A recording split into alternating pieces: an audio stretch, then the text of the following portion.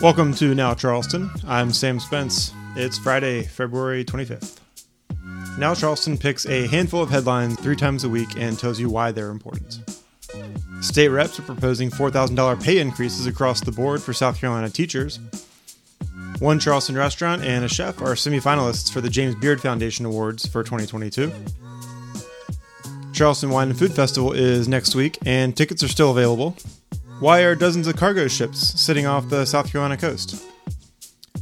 Those stories, plus a dozen reasons to laugh this weekend, starting now. Before we get started, a quick note for any of y'all who may have missed it earlier this week. I'm going to do a Q&A episode soon, and I want your questions about everyday stuff in Charleston that you've always wondered about. So, for example, why are Sullivan's Island streets called stations? Sounds simple enough, but I bet a lot of folks don't actually know. You can send me those questions by leaving a voice message at 843-474-1319 or send me an email at sam@nowchs.com. Okay, now on to the show. First, I've got a very quick Ukraine update. On Thursday, President Joe Biden announced another round of sanctions planned by the U.S. and the international community against Russia and the inner circle of Russian President Vladimir Putin. Reports showed Russian troops continuing to advance militarily in parts of Ukraine throughout the day Thursday. Here's Biden speaking Thursday. Putin is the aggressor.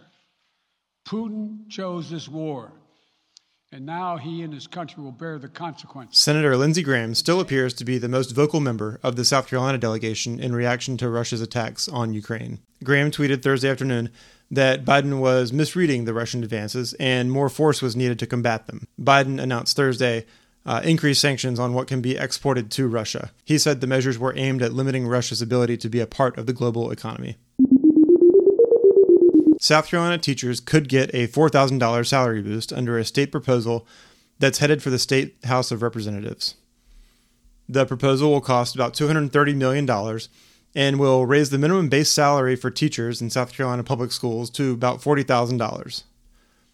50 of the state's 77 school districts pay teachers at least $40,000 already, according to the Post and Courier, so it would be up to those districts to pass along the increases to teachers.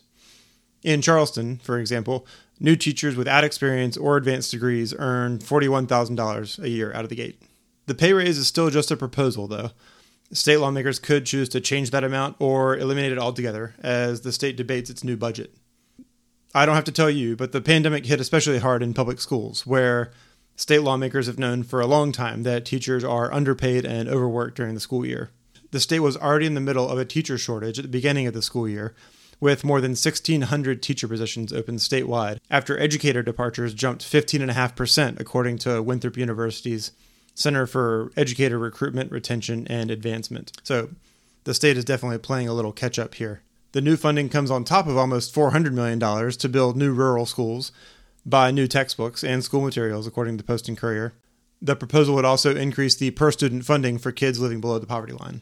But again, the pay raises and most of these proposals could change, so we'll see if legislators stick with that $4,000 number. State Ports Authority officials in Charleston are turning away outbound overseas container shipments, while the agency clears a backlog of some 30 container ships sitting off the South Carolina coast waiting to unload thousands of containers. The influx of cargo comes as shippers look for somewhere to unload, while West Coast ports fight backlogs of their own. Some 25 to 30 ships are waiting outside the Charleston harbor to offload, according to marinetraffic.com. With more ships coming in, though, that means they have to have somewhere for those containers to go. And congestion at the Wando port and Mount Pleasant is already backing up trucks that arrive to take those containers away one by one. In fact, almost 66,000 containers were sitting waiting at the 3 Charleston area ports, about 25,000 more than the agency can efficiently handle, according to the Post and Courier. Ports officials say the backlog could last until April, according to the Wall Street Journal. It doesn't really sound like any amount of money or resources will be the silver bullet on this. Those ships and trucks just have to wait, it sounds like. If you're looking for a sign of Charleston's place in the global supply chain, this is it. These ships are unloading goods set for store shelves nationwide, and as supply and demand bring price fluctuations, delays at ports like Charleston and nationwide are just some of those forces at play. Semifinalists for some of the nation's most prestigious restaurant awards, the 2022 James Beard Foundation Awards, were announced Wednesday afternoon. In Charleston, Butcher & Bee was one of 20 U.S. restaurants that made the list, which will be narrowed down to finalists in the coming months. Chai Pani in Asheville was also named a semifinalist for Best Restaurant. And locally, Chef Orlando Pagan of Wild Common on Spring Street is one of the 20 who could be named Best Chef in the Southeast. It's Pagan's first time on the long list for the James Beard and Butcher & Bee's first recognition as a restaurant. Former Butcher & Bee pastry chef Cynthia Wong has been a semifinalist 6 times and now runs Life Raft Treats. The winners will be announced June 13th.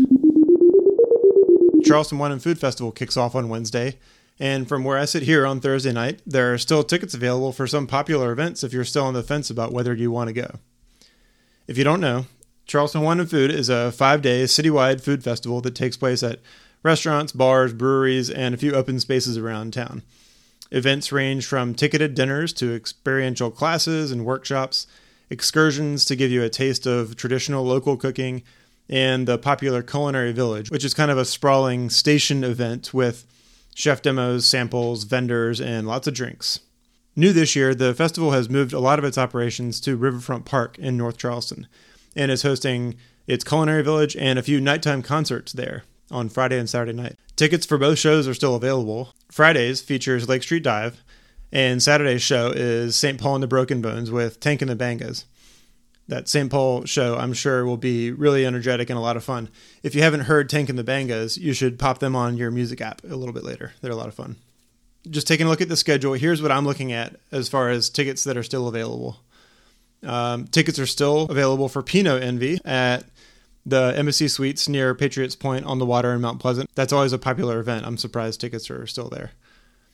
Friday night, there's a natural wine and naturally fermented pizza event downtown at Bodega. Doughboys, Weltons, High Pie, and Uptown Social are just some of the local folks who will be there slinging pies, along with a ton of out-of-town guests and, of course, natural wine purveyors for maybe something a little different you haven't had before.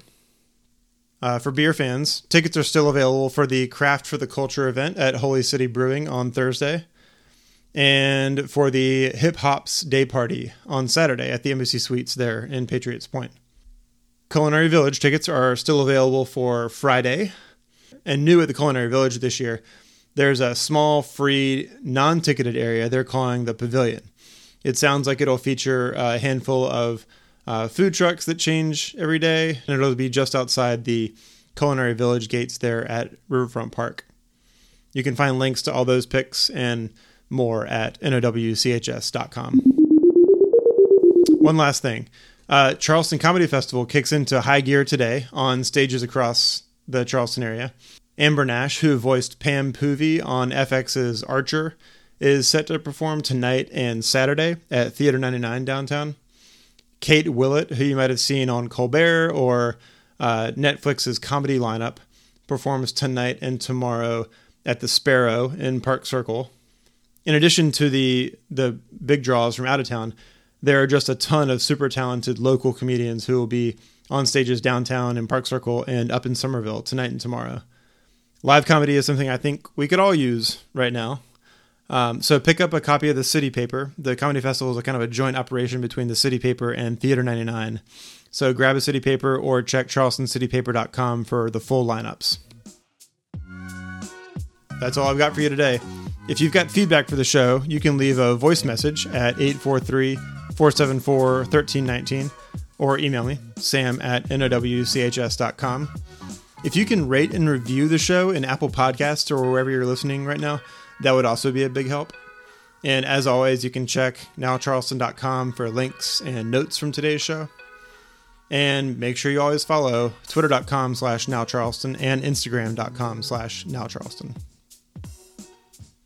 Thanks for listening. I'll be back Monday with the next Now Charleston.